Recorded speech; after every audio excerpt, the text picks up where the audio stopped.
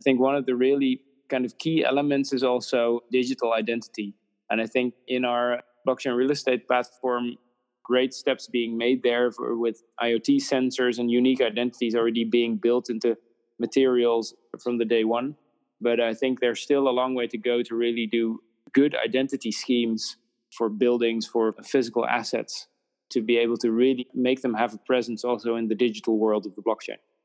Linking different systems together, I think, is where the next step of innovation lies. We have the technical infrastructure for it. We just need to kind of think of the smart combinations. Within the industry, people are changing a lot. They are embracing technology as an opportunity instead of a threat.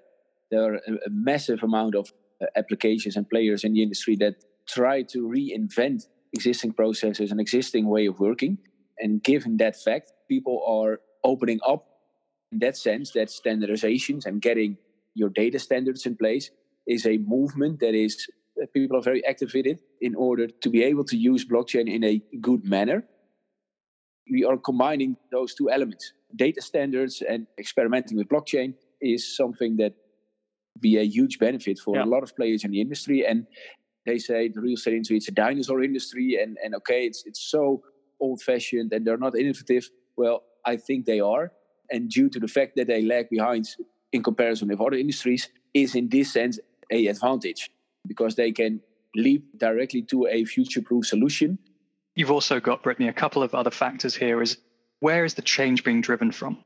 So real estate is a multi-party industry. So you've got the developers, you've got the real estate managers, you've got financiers, banks, investment managers, capital markets. You've also got the public sector. And in some cases, you've got very progressive governments or agencies who are looking to drive change and transparency. Or if you look at places like Dubai and their 2020 blockchain strategy, they're very deliberately taking a punt on technology transformation and enablement, saying, we want to push from the top down transformation of industries because we know the industry either isn't incentivized or may not be able to have the funding to deliver that change itself. So from our perspective, the transformation and the drive for transformation may not necessarily come straight from the P&L, but may come from national interest. Hello and welcome to the Constructor Podcast, the future of the built environment. I'm your host, Brittany Campbell-Turner, and this podcast is dedicated to helping property owners have certainty in their decisions about their construction projects. We talk about fostering trusting relationships, help you to understand how to lower risk, be under budget and on schedule, and most importantly, exceed your end user's desires. Welcome to this episode of the Constructor Podcast. Last week, we spoke with Simon Enwia, Chairman, CEO, and founder of Building Block REIT, a blockchain-backed real estate investment trust. Simon and I cover the basics of REIT, the structure of a REIT, and why it is a great way to invest in real estate. We also discuss what the opportunities are for blockchain and real estate investments. If you haven't had the opportunity to listen to that episode yet, check it out at constructor.com/Simon Enwia. In today's episode, I had the pleasure of speaking with 3 individuals at Deloitte. You'll hear a little bit about what they do individually, but I'll share with you who they are here. Anthony Day, COO of the EMEA Blockchain Lab, Jacob Boersma, the Netherlands Blockchain Team Leader, and Jan Willem Santing. He's the product owner for Smart Buildings Blockchain Proposition. We discussed at a high level about how to connect with collaborative technologies in order to improve business decisions, including well-being and talent acquisitions. We discussed the opportunities for blockchain in construction and real estate, and look at the realities of blockchain use within BIM. Last but not least, we discussed Axiom, a real estate blockchain solution that Deloitte is working on. We had a really fun time. We do enjoy talking. That's one of the qualities of a consultant, I think. We're enthusiastic about the topic. Quick question on logistics. Is it easier for him to call in separately, or what would you prefer from a sound quality standpoint? I don't know if either of you can get a little bit closer to the phone. It's just a little low as far as the volume level. How is this? Is this better? That's quite good. Okay, yeah, we're completely leaning over it now. We're probably going to hit our heads against each other at some point.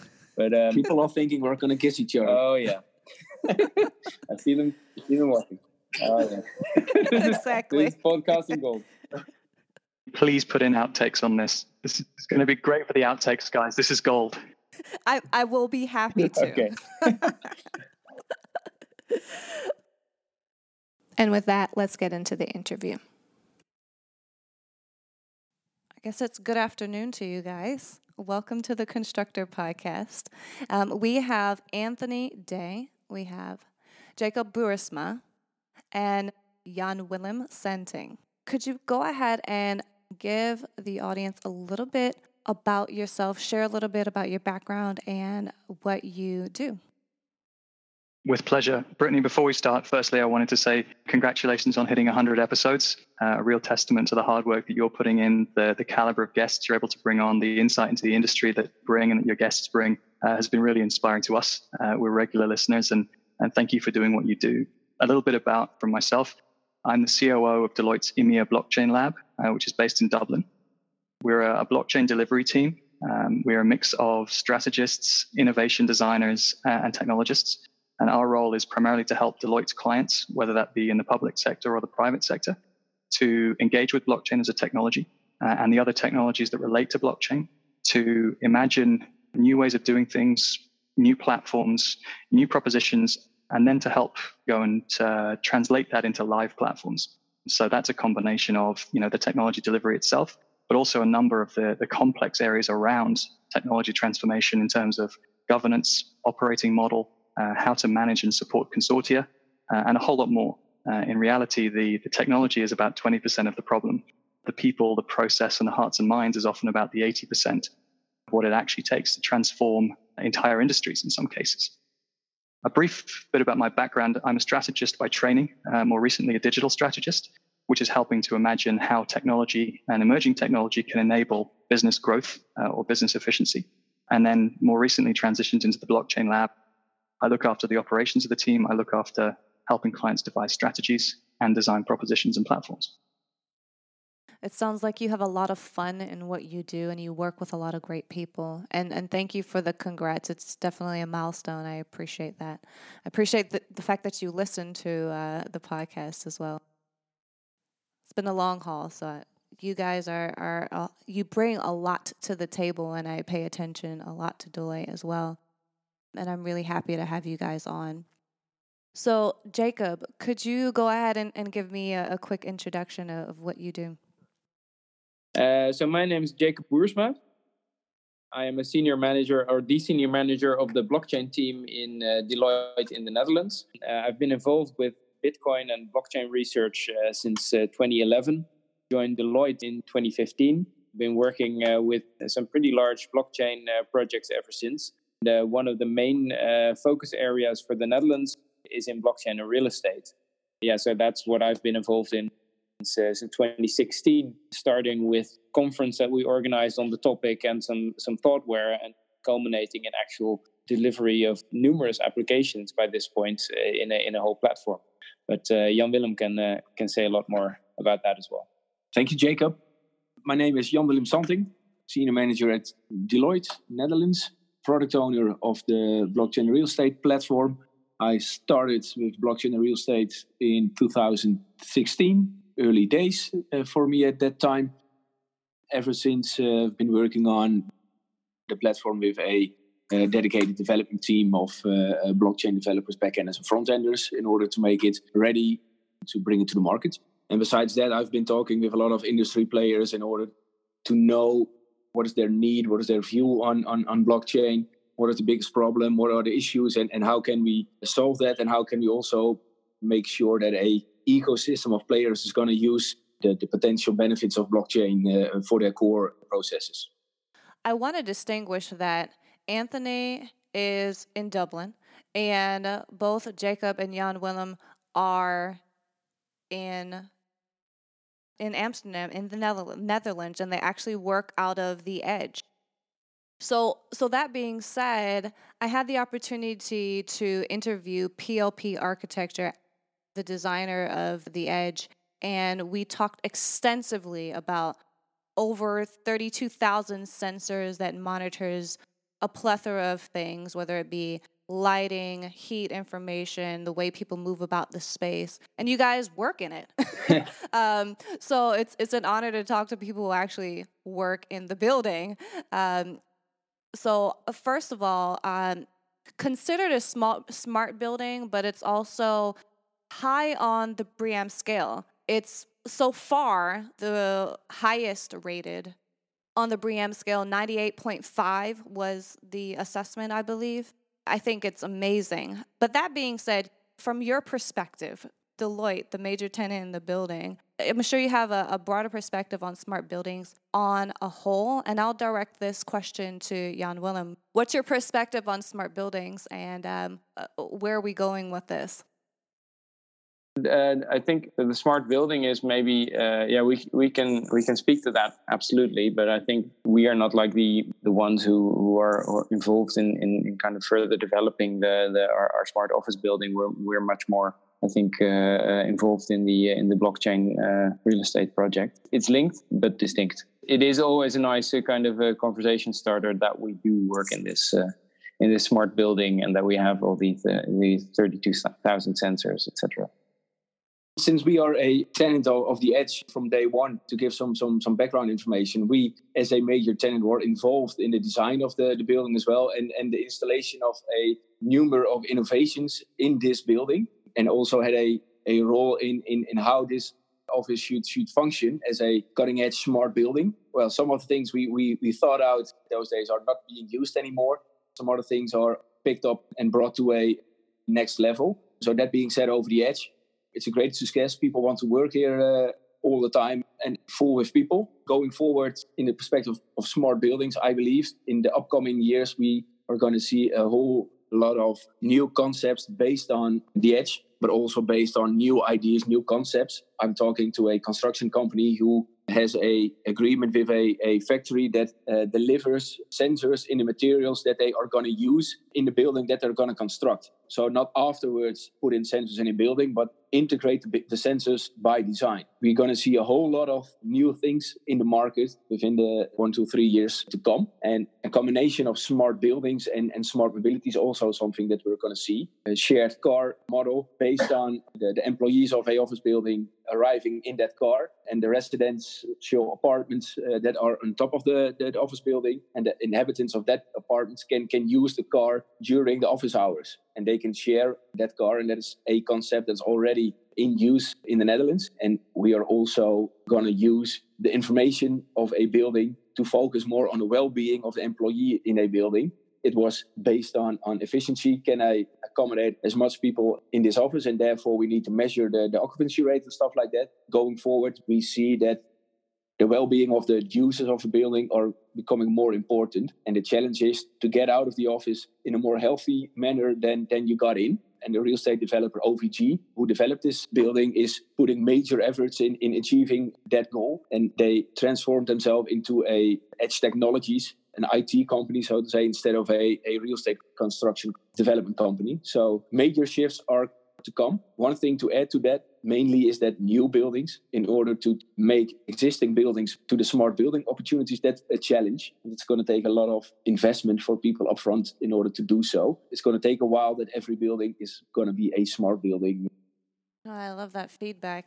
There's so many nuggets in there. I mean, the idea of putting the sensors into the design and essentially prefabricating that prior to it getting on site. That's a whole new perspective on DFMA. Yeah. And I think that's hugely valuable. But you mentioned about the rideshare opportunities. I just wonder when we're going to get to autonomous vehicles with that.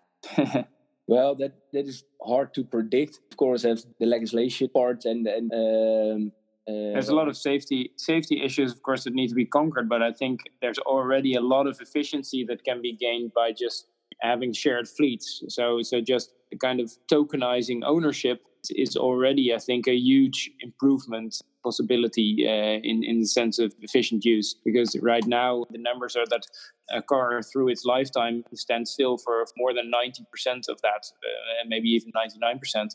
most of the time, all our cars are just sitting there in parking garages. And especially in Amsterdam, it's almost impossible to find parking space anyway. So any way that you can make that more efficient, that usage of the space, I think that is where mobility and real estate management really find each other.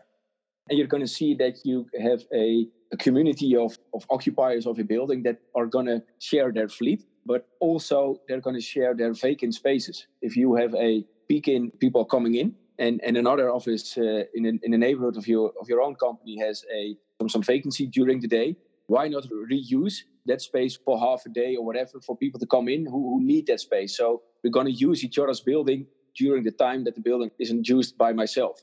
That's a thing that we're going to see a lot also. In addition to that, the flex office movement, like the companies of WeWork and in the Netherlands, Stripes, that's going to play a major role in the way your buildings are being designed and your buildings being used and how you're going to evaluate your buildings as well. So entire new models will arise, and we can learn something from the plane industry, for instance, while the demand determines the price per hour instead of a lease contract for 10 years. Yeah, that makes a lot of sense. And I think I would really like to know what your perspectives are on smart grid technology, utilizing energy and battery backup that's not being utilized and sharing that as well. That's something that we also see as a rapid innovation that's to come. If you look to the port of Rotterdam, they produce a lot of energy that is not being reused again. They're making a plan to redistribute the energy to another part of the Netherlands to use it as a way to cool down buildings. And the greenhouses in the Hague area, they also produce a lot of heat for the vegetables that they're going to produce in that greenhouse. And also the energy that now is lost is captured and reused for other purposes as well. And at that scale are people making investments in order to become more circular and more energy efficient. But even at the smaller scale, so getting back to the edge as an office building, the whole building is also lined with solar panels. So we produce a lot of our own energy. But of course, during the weekend, most of the people are off during the weekend. So what happens if the sun shines then? And now you have an arrangement that you can just sell the energy back to the power grid. That doesn't really take into account any kind of supply and demand. So we see also within the Netherlands experiments being done with these smart grids run on the blockchain, where you do have much better supply and demand matching, and you can take that down to like individual people's homes. So that if I have solar panels on my roof and I'm not currently using the energy myself, I can sell it to my neighbor, and I don't have to do a whole complex administrative work, because that is all run by automated systems in a decentralized way. That's excellent. There's a further nuance to this one, guys, which is something we've explored with a large significant client of ours that's in the energy and resources space. Obviously, what you're talking about there is redistribution or transmission to different parts of the grid or selling into the grid. But at some point, you're going to struggle to get to 100% utilization. So what do you do with the gap? And they were looking at it from a perspective of saying, from an engineering perspective, in energy and resources, the guys are very talented engineers. So they come straight to an engineering solution to the approach is that we'll pump water up a hill. Yeah. And what we'll do with that then is as the water flows down that hill, we'll create hydroelectric energy that we can reuse later. And that's wonderful if you want to develop an infrastructure project and you want to demonstrate engineering fortitude. But actually, there's a lot of effort and waste that's in that construction alone. So we kind of posited what's the shortest possible distance between a kilowatt and money. And while this won't necessarily be acceptable to or appropriate for everybody, we talked about Bitcoin mining and cryptocurrency mining. Now, it doesn't have to be Bitcoin. It doesn't have to necessarily be a cryptocurrency. But actually, Bitcoin mining industry itself is converting kilowatts and energy into Bitcoins through powering the mining rigs with the energy to then create Bitcoin.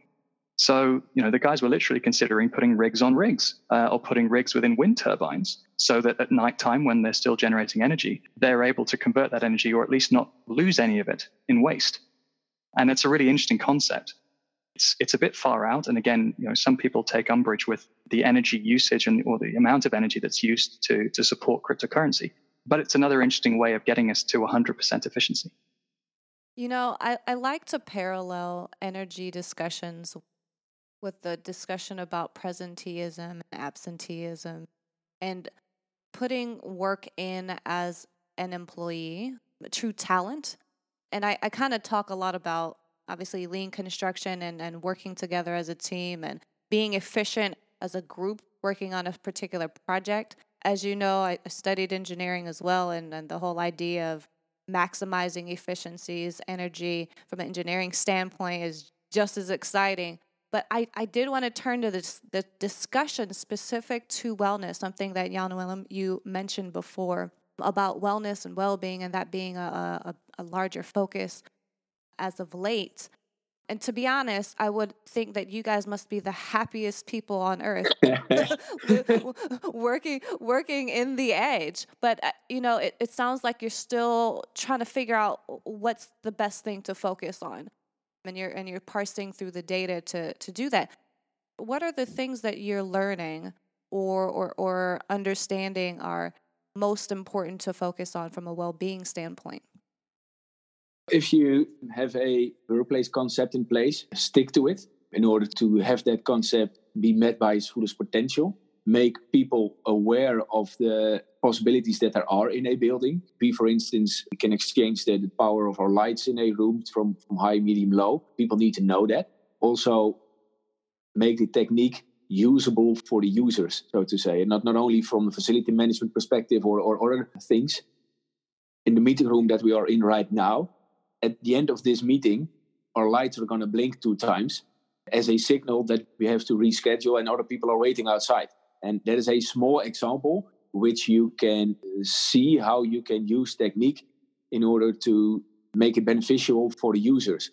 And there is another example I heard the other day that is not in this office, but in a hotel, that the water consumption is something you want to focus on in a hotel. And you want to make people aware of the fact that they are using water and the energy that's going to consume. What did they do? They made a display under the tap of the shower. In that display, you saw a polar bear on ice.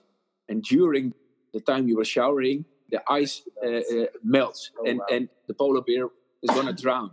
And it is a good and low profile, but innovative and funny way, so to say, to get into people's head and make them aware of the fact that they are consuming energy and try to focus on their behavior in such a way that they can feel good in the hotel and also be very aware of the amount of energy that they use. Yeah. And in this example, the water consumption was reduced by 20%. And they did it for a period of time.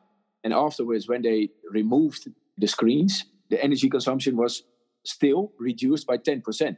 So a temporary thing led to a structural change in behavior. And that is a very nice example, I believe. And also, if you want to put some sort of gamification in your building, that you can see, hey, you are using more energy today than you did on average, and make a battle with your peers on that. People are also more aware of things that they consume. In the toilets in this building, there is a sign on top of that says, this toilet is flushed with rainwater. And of course, it's clean and all that. But that is a constant reminder that we can do stuff with buildings and with technique to make that every little bit helps as well. It doesn't need to be massive, huge gestures all the time. You have all the little behavioral changes add up, and all the little technology improvements add up. And apart from technique, we have a basket of fruit every day to share with at the coffee stand, and that is a gesture from the company that says, okay, we want to stimulate healthy food and also make this a meeting point in which people can interact with each other and not only focus on the screens making terrific code, but also interact with each other. Does that answer your question a bit? Absolutely, it does. And you know what? I don't know how much interaction you guys have with the human resources side of things and or recruitment, but that's something that I know that I dug into quite a bit as far as a question with PLP architecture. What was the intent from the design? And obviously they don't have insight as to, how the organizations within the Edge have been sort of carrying out. Yeah. But I'd be curious as to your feedback on that as well. This building was designed from a human resource perspective as well, in order to have a building that is a good environment to work, in which people want to work as well. So you have a clear and open space. It's energy neutral, at least, and it's also an asset to attract talent and a way to meet people. That was part of the design. We started as a goal to reduce the number of offices that we have and utilize the office that we rent in a better way than we've done so far. And it is part of the way we work, a lot of times out of office. We need to work with clients. And in that field, there is one major move that's very relevant.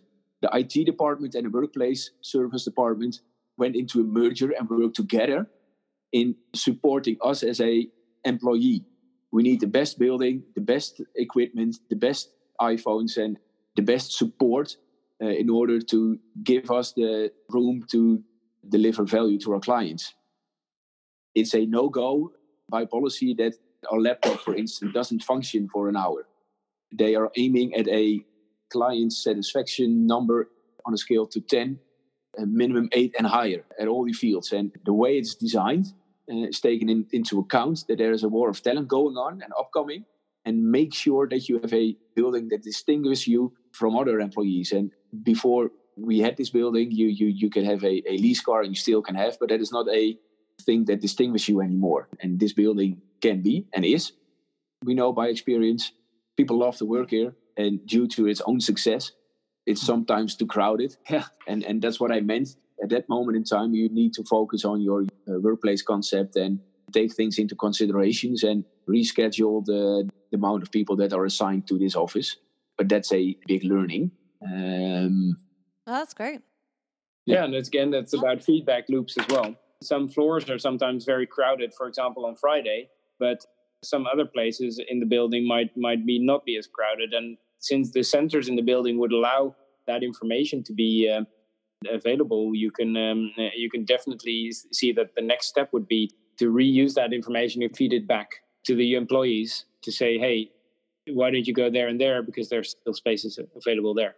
You know, the idea of creative communication mixed with gamification, it makes me think about, obviously, blockchain, because there's so many opportunities to use the incentivization approach. And we've touched on a couple thus far, but I wanted to direct this question to Anthony a little bit as it relates specifically to blockchain and construction and real estate a little bit more broadly, especially since you're looking across Europe, Middle East, and Africa in the studies that you're doing right now in your labs.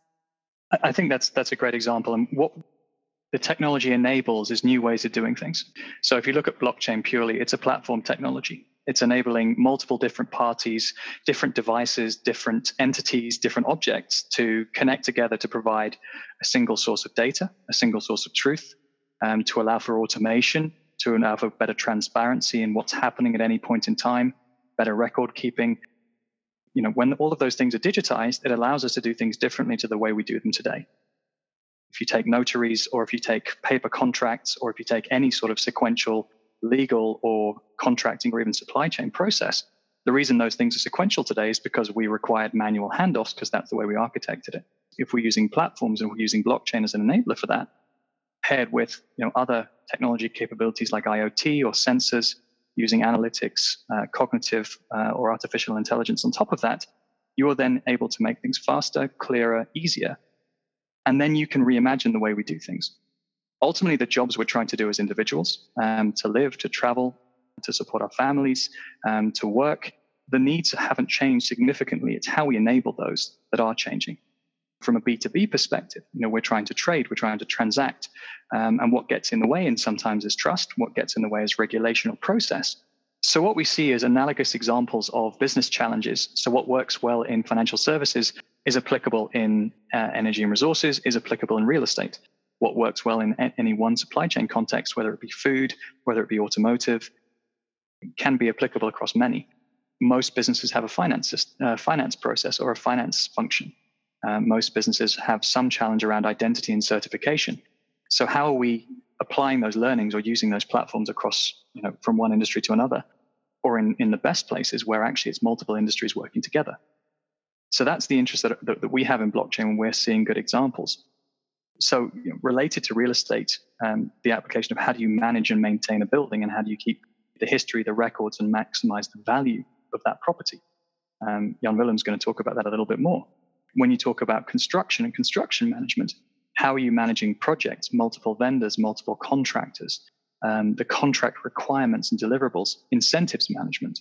At a super simple level, at the moment, if you have an elevator in a building, you're paying whatever it is, $200,000, 200,000 euros up front to install that particular elevator.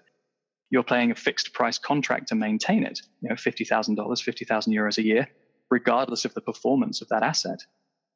What we're looking at is transitioning towards pay per use or consumption-based models, where I don't have the elevator in the building because it looks nice, although there are some fantastic looking elevators out there. What I'm paying for is altitude. Or back to the polar bear example, what I'm paying for is the opportunity for my staff to go 2 floors up without walking. And why can't I pay every time that happens? And that opens up new opportunities for creating win-win relationships with suppliers. So being able to provide incentivization for 100% uptime, or incentivization for reduction in cost savings, or reduction in the per use price if they can find ways to do it. And what enables the ability to do that is the data, the transparency of what's happened, and the sensors and the IoT devices in those elevators or wherever it may be, in a production process, in a pump, in a turbine, and then the automation around the data analysis, the payments, and the tracking. And those pay-per-use models are going to transform a lot of the things that we see today, and we now have the technology to be able to do it.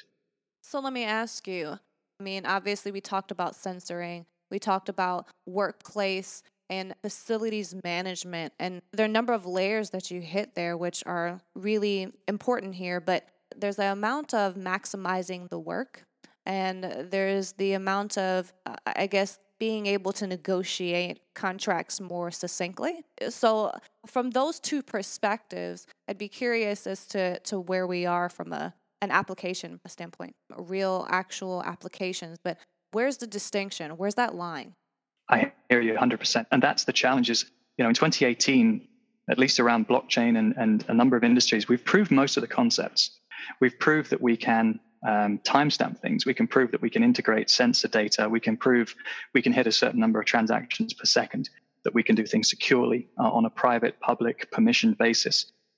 You see a new proof of concept every 10 minutes if you follow LinkedIn or any of the announcements that go out there.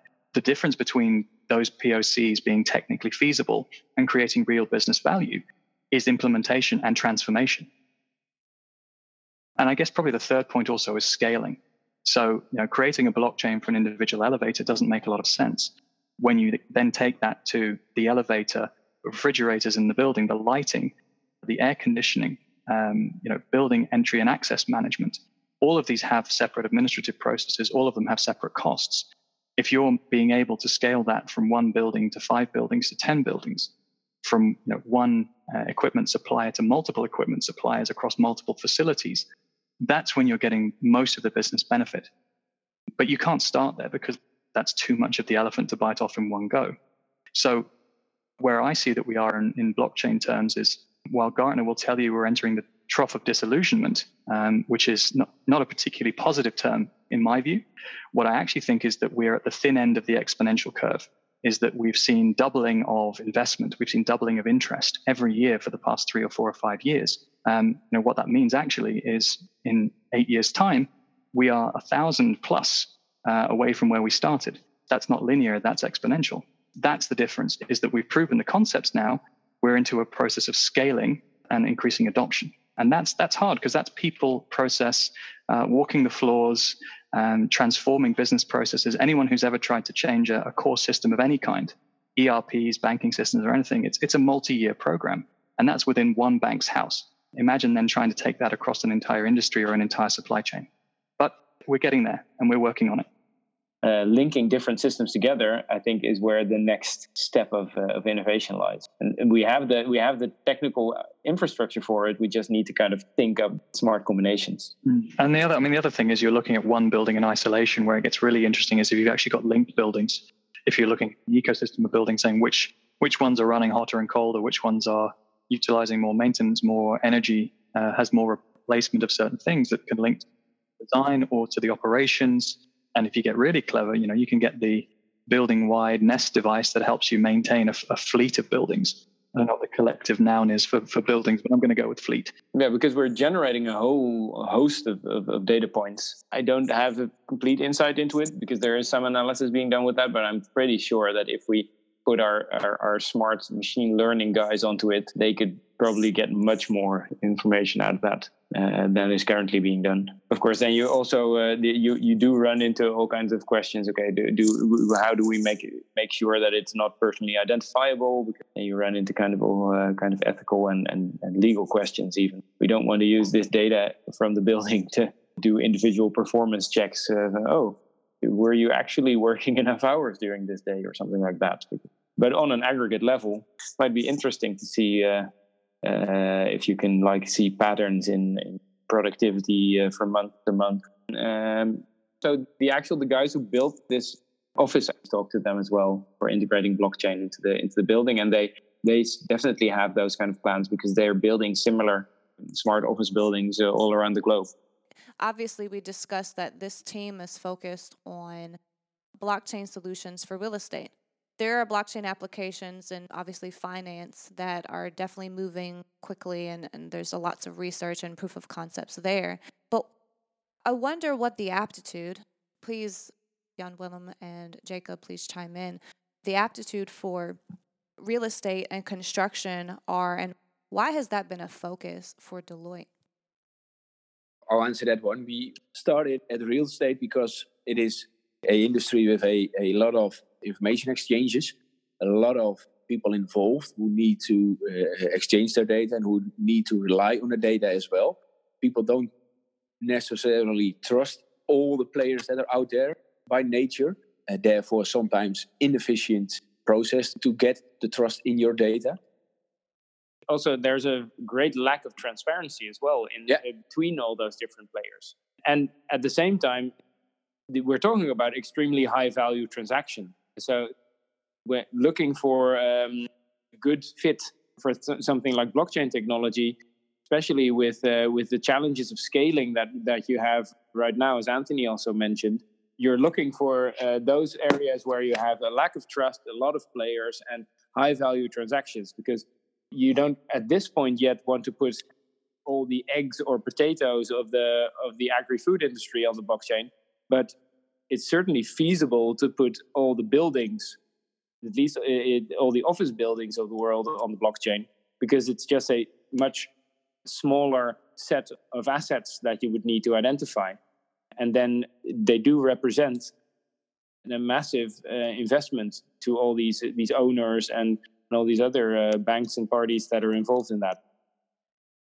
And to add to that as well, within the industry, people are changing a lot, and they are embracing technology as an opportunity instead of a threat. As we say, that the prop tech revolution has only just begun.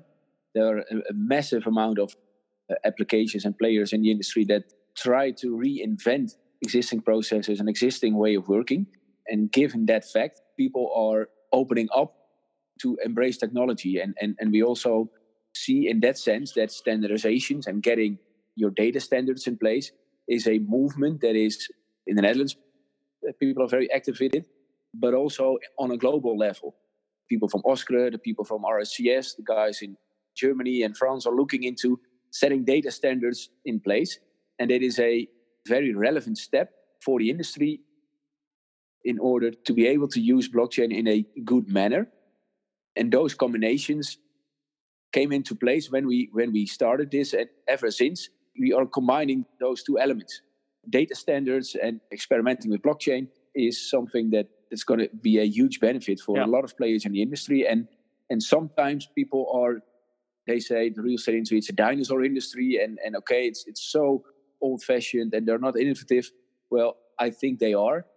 And due to the fact that they lag behind in comparison with other industries, is in this sense an advantage, because they can leap directly to a future-proof solution instead of another industry that has already a good solution for data exchange. And for them, it's more difficult to change than for the real estate industry, because sometimes there isn't anything in place. So that's easier to overcome those hurdles. And that's also a reason to start in real estate. Yeah, that makes sense. Just to add to that, in construction technology, there's been more than $1 billion invested. And I think we have the same issues, right? Yeah. Lots of transfer of information and Yeah. there's a lack of established systems in place and need for standardization. Yeah. So I think you absolutely hit the nail on the head as to the reason why these types of industries are ripe for the utilization of blockchain. So I think you've also got, Brittany, a couple of other factors here is where is the change being driven from? So real estate is a multi-party industry. So you've got the developers, you've got the real estate managers, you've got financiers, banks, investment managers, capital markets. You've also got the public sector. And in some cases, you've got very progressive governments or agencies who are looking to drive change and transparency.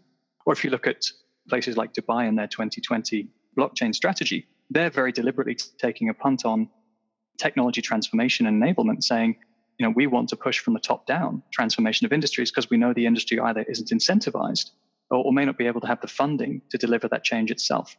So from our perspective, the transformation and the drive for transformation may not necessarily come straight from the P&L, but may come from national interest.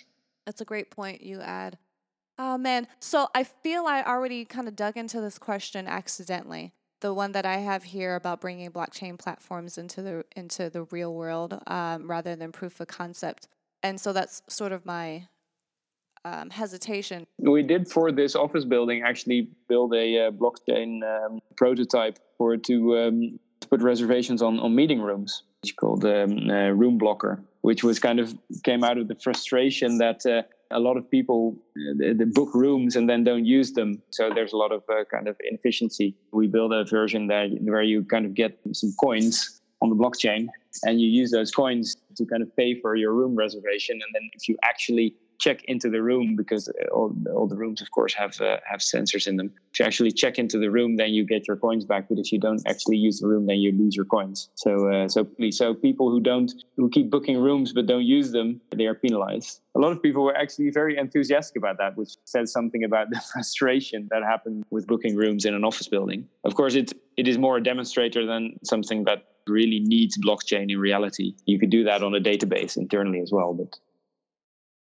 The project that we're working on at the moment in the EMEA lab is to digitize and tokenize what I want to say is units of a building, units of multiple buildings. So actually you can put the entire infrastructure or the availability of multiple you have is an open, you don't have data disparity. So you have a single view of all of the availability that's provided in a decentralized way that's real time at all time. So you don't have real estate agents or aggregators have any control over the availability or the perceived availability of certain rooms or assets. It's a citywide program. Oh yeah, and I agree that is really, really powerful actually. Yeah, that's for leasing, or is that? I can't say because it's not public knowledge. The way I'll describe it is it's a way of looking at facilities and real estate to create a decentralized platform to remove that data disparity and improve transparency. So you don't get the pricing arbitrage of certain aggregators or certain real estate agents. We had the same conversation in Malta when we were there for the blockchain summit. They're saying, broadly real estate sales and leasing is a fantastic place for blockchain because you've got multiple different sites, multiple different participants, multiple different lessors. But what the industry doesn't want actually is transparency. Yeah. Because they profit from it. Even the individual landlords profit from it. Yeah.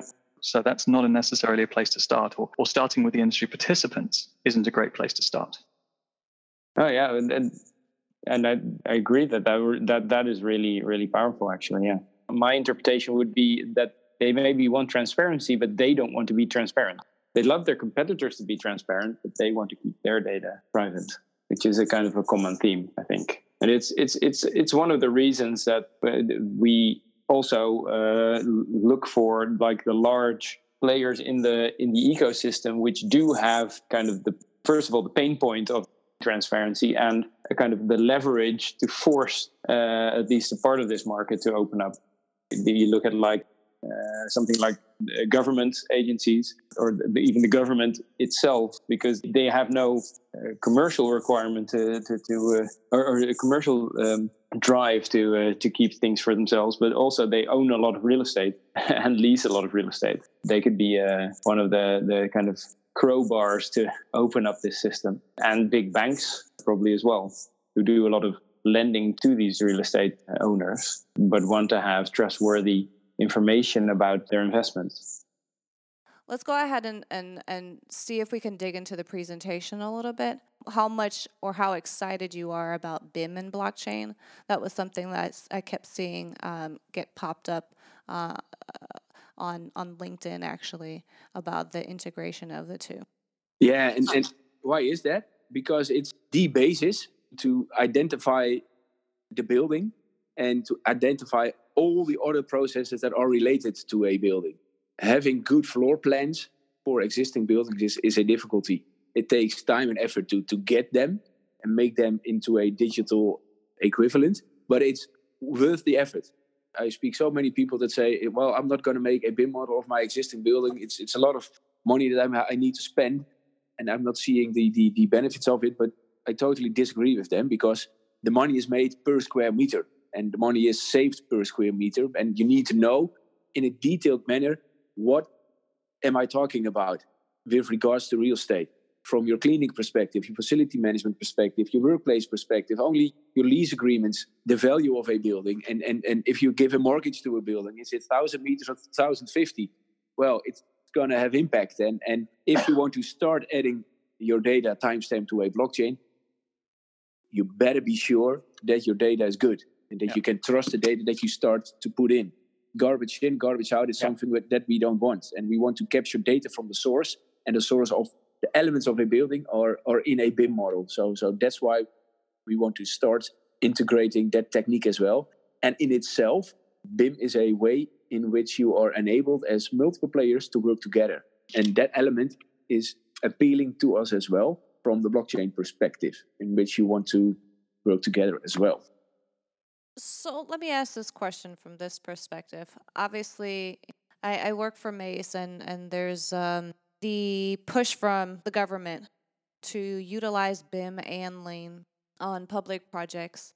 However, I know it's sort of a tick box exercise in some cases, and all of us know here on this discussion how valuable BIM is.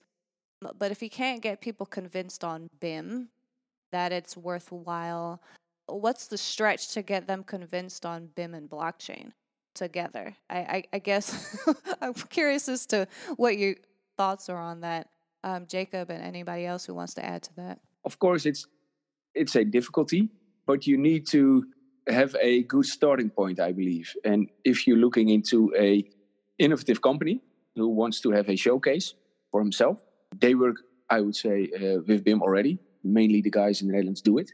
And it's not for their own core processes that you want to combine blockchain with it as well, because the BIM model is a process in its own.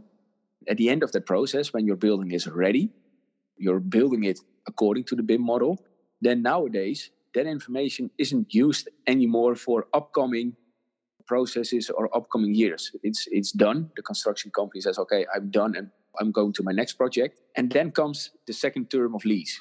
Then you perhaps need to evaluate and recheck again, what are the square meters of this building? Because I don't have my BIM model anymore, and I didn't utilize the data of the BIM model in such a way that I can reuse it for my lease agreement process. So we are focusing on doing BIM in the way you're doing it right now. But that process gives an output. And the output of that BIM model, not the entire BIM model, but the output of that BIM model can be the square meters per floor and per room. That output is input for a digital process for signing of lease agreements. And from that perspective, we are looking over the flow of one particular company or one part of the life cycle of a building, and giving that some thoughts and talking about this view with players that have a place in several parts of that life cycle. To them, it makes sense. If you already have a BIM model and you're not using it anymore, but someone else can reuse some elements of it, why not make it available for them? Put a timestamp on it, make the data available, through APIs via an application as the platform we're working on, and make it in such a way useful. Landlord, tenants, facility management company can reuse their data as well. So then it comes to use to everybody. And that's what we try to focus on from your ecosystem perspective. Make sure everybody has a benefit. I think the secret to this one is we're not using technology for technology's sake. The dirty secret is if you want to get adoption of blockchain, don't talk about blockchain. We're not talking about BIM because we need BIM. We're talking about enabling certain processes or unlocking certain savings or enabling new experiences. And to be able to do that, we need to invest in certain technologies. So when you're talking about saying, if we can increase greater transparency over the history or the efficiency or the operations of a building, that can increase its value by X%. You can quantify that.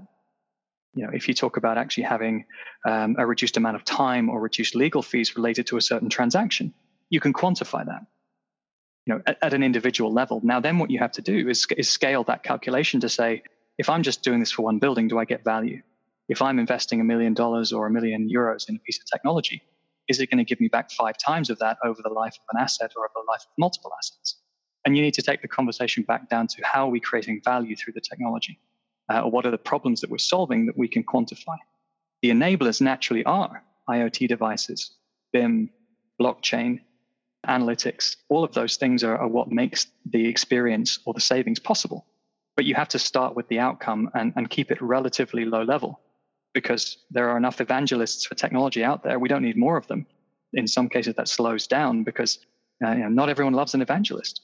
A lot of people are data-driven and require quantification for certain things. And so you need to talk to that audience with empathy. I think you hit the nail on the head. Actually, both of you guys, it's understanding the value as a result of utilizing the technology, but not speaking necessarily from that perspective. After all, we're consultants, right? We have to empathize, like you said, Anthony. I want to dig into the ecosystem that you touched on a little bit, Jacob, Axiom. Could you tell us a little bit about what that is and how it works? I know it's pretty detailed, but I don't want to miss the opportunity to learn about Axiom. Okay, yeah. So Axiom is actually the name that we have given now to a blockchain real estate data sharing platform that we've been working on for several years now. It started out as actually a prototype we built a client, the city of Rotterdam, for the Cambridge Innovation Center.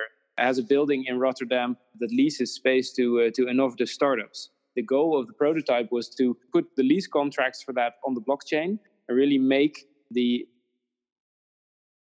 building leasing experience as easy as ordering a pizza online. That was kind of the goal that we had there. And from that first kind of initial implementation, we really built it up from the ground up to be almost a protocol for putting trustworthy real estate information, not just on the blockchain, but also in this application, and make it shareable between different stakeholders in that ecosystem, so that everybody can make sure that the data is trusted, but they still remain in control of their own data. So we don't put any identifiable information on the blockchain itself. We just put trustworthy hash values of that information on there. So if you are a party in a lease contract, or if you are the owner of a building, then yes, you can verify that data. But if you are just one more member of the network, you don't have insight of the actual data that you're not privy to. That, in a nutshell, kind of is Axiom is or was. But Jan Willem, I think, can also say a lot more to that. The main concept is clear. It's a exchange and verification platform in order to enable data to be shared among multiple players in that ecosystem.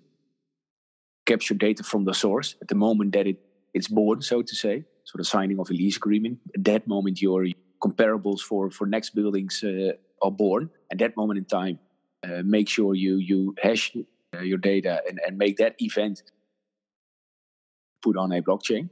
Timestamp it, make it a trustworthy, auditable data point that can be verified even years later, when, for example, the building may change hands again, and it becomes necessary to know for certain what the exact history of all the contracts is, rather than getting a stack of paper, paying expensive lawyers to do due diligence. You can just take one press of a button and verify, okay, this is to the letter the exact contract history of everything that has happened to this building, basically eventually from the time it was built onwards. And we are convinced that the data should be verified once and reused often, and not the other way around.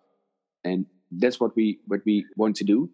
And if data is available in a system, you want to enable that system that a reliable verification of data is possible by third parties as well. So you can say, okay, it's on a blockchain. If you don't trust the data, well, just do it again. But we need immediate insights in your real estate portfolio data. And we want to bring instant clarity to real estate information. And the portability and interoperability of data and systems, that is key. As mentioned, a bit technical, the combination of APIs, taxonomy, and blockchain is the golden triangle that we are working within. And landlord and tenant setting up a lease agreement, that is digitized from the source. At that moment in time, the consumers of the data that want to consume the data in a later moment in time can require access to the data based on data point level and get the actual data from the owner of the data, machine to machine. And we don't do PDFs and emails anymore. From GDPR perspective, that is also something you want to reduce, the amount of data that you share, and data minimization. That is something we are taking into account by design. So that's a more in detail view of this platform as well. It helps the real estate brokerage side of things, right? Ownership. Yeah. But it also helps the tenants as well when they're assessing their portfolios as far as it relates to their leasing agreements and how they're spread across, right? So it really looks at both sides and helps to make it plain. Yeah. It's a system in which you insights in the data that you've gathered while signing lease agreement, both for landlord and tenant. And there is another view and another part of the portal in which the landlord and a bank or an auditor or an appraiser can see what is the data that was shared with each other. So no more phone calls. Can you give me the latest version? I'm not sure I have everything that I need. It's an online environment in which people can see what's shared, how long it's in the system, and what is the source of the data. And the audit trail of the blockchain is also available. So people don't trust it. You want to verify in what moment in time did this data get into the system, go to the blockchain. But giving your counterpart with whom you are sharing your data the same insights that you have, that is relevant, and only do that on the level of data that you are actually sharing. Very cool. So we've covered a lot of ground here. First of all, I want to just ask you guys, did you want to cover anything else? Did you want to make sure to mention anything else that you think is relevant that I didn't ask? No, well, maybe very briefly, because I don't want to take up any more of everybody's time. But I think, though we focus here on real estate data, I think there's a lot of kind of common denominators. Anthony already mentioned a little bit as well, that when you dig into the problems in different industries, you see a lot of similarities. I think one of the really kind of key elements is also identity, digital identity.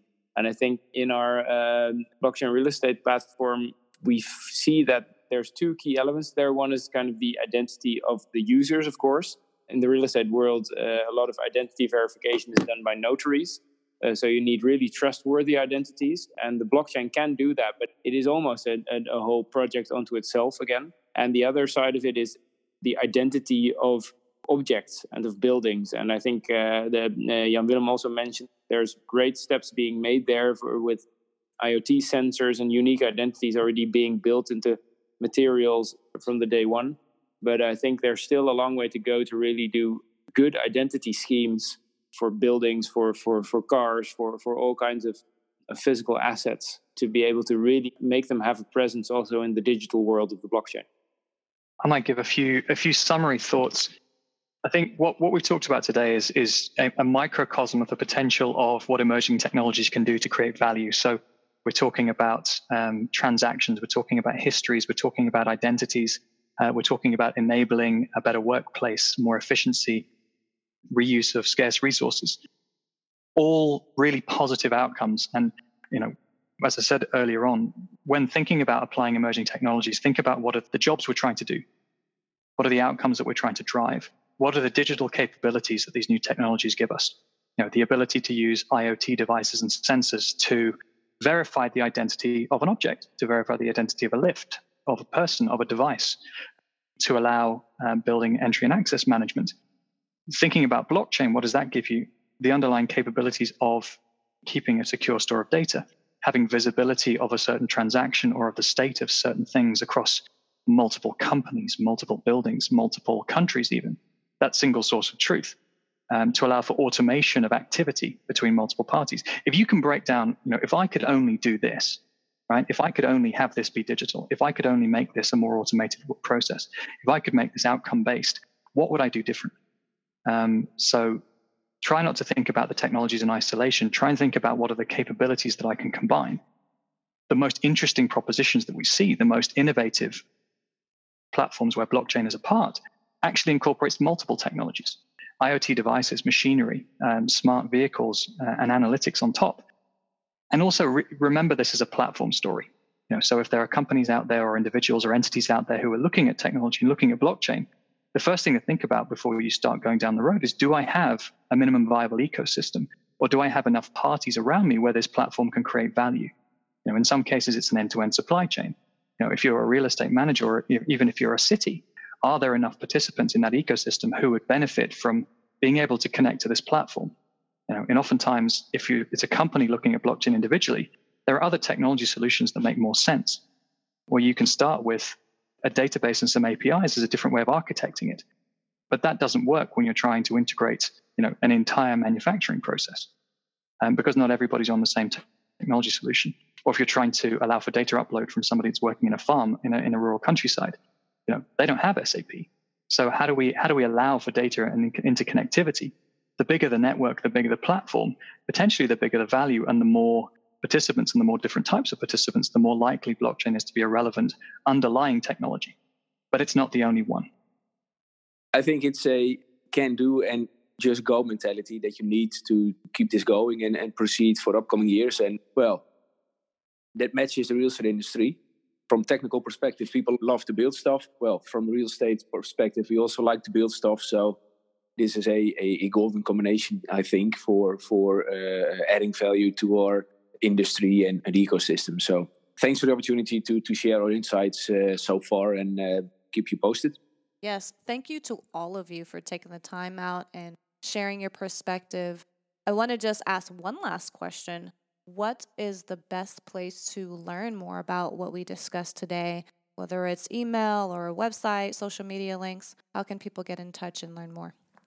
A number of initiatives, I believe, launching our action platform upcoming January. We'll make sure some more information package available in which people can look into the things we've done so far. So we'll make sure there's more information available from our own perspective. And there's a lot of meetups organized all over the place. Focus on prop tech networks as well as blockchain networks, and try to find a combination of the both. If you want to learn more about blockchain, no matter which country you're in, obviously Deloitte.com, you'll be able to find blockchain through there.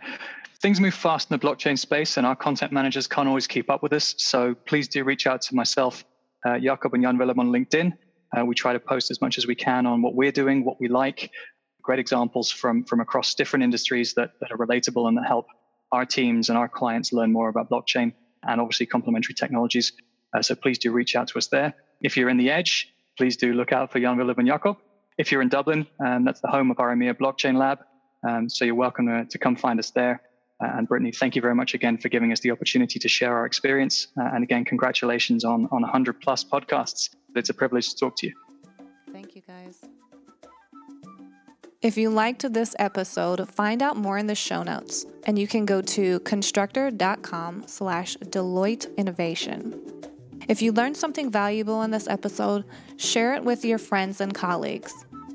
You can also let me know if you enjoyed our discussion by connecting with me on Twitter at Brittany_CT or find me on LinkedIn. You can also email me at Brittany@constructor.com.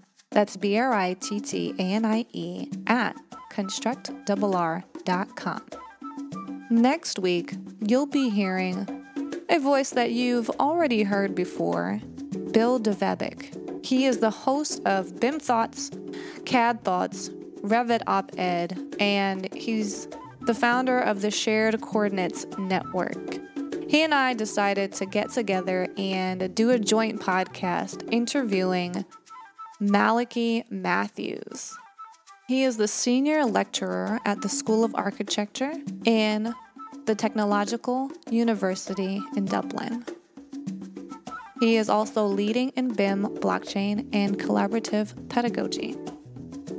I decided to bring BIM Thoughts Bill along for the ride when discussing BIM and blockchain with Malachi. It's an awesome discussion about the combination of BIM and blockchain and how it has the potential as a platform for true collaboration, where visual evidence of value transactions are written into a ledger, timestamps gathered, and through consensus, locked into a block, visible for all stakeholders to see. We had a really fun conversation, and I look forward to sharing this episode with you guys next week. If you haven't subscribed to the podcast, do so at your favorite podcast player. I look forward to continuing the journey with you next week.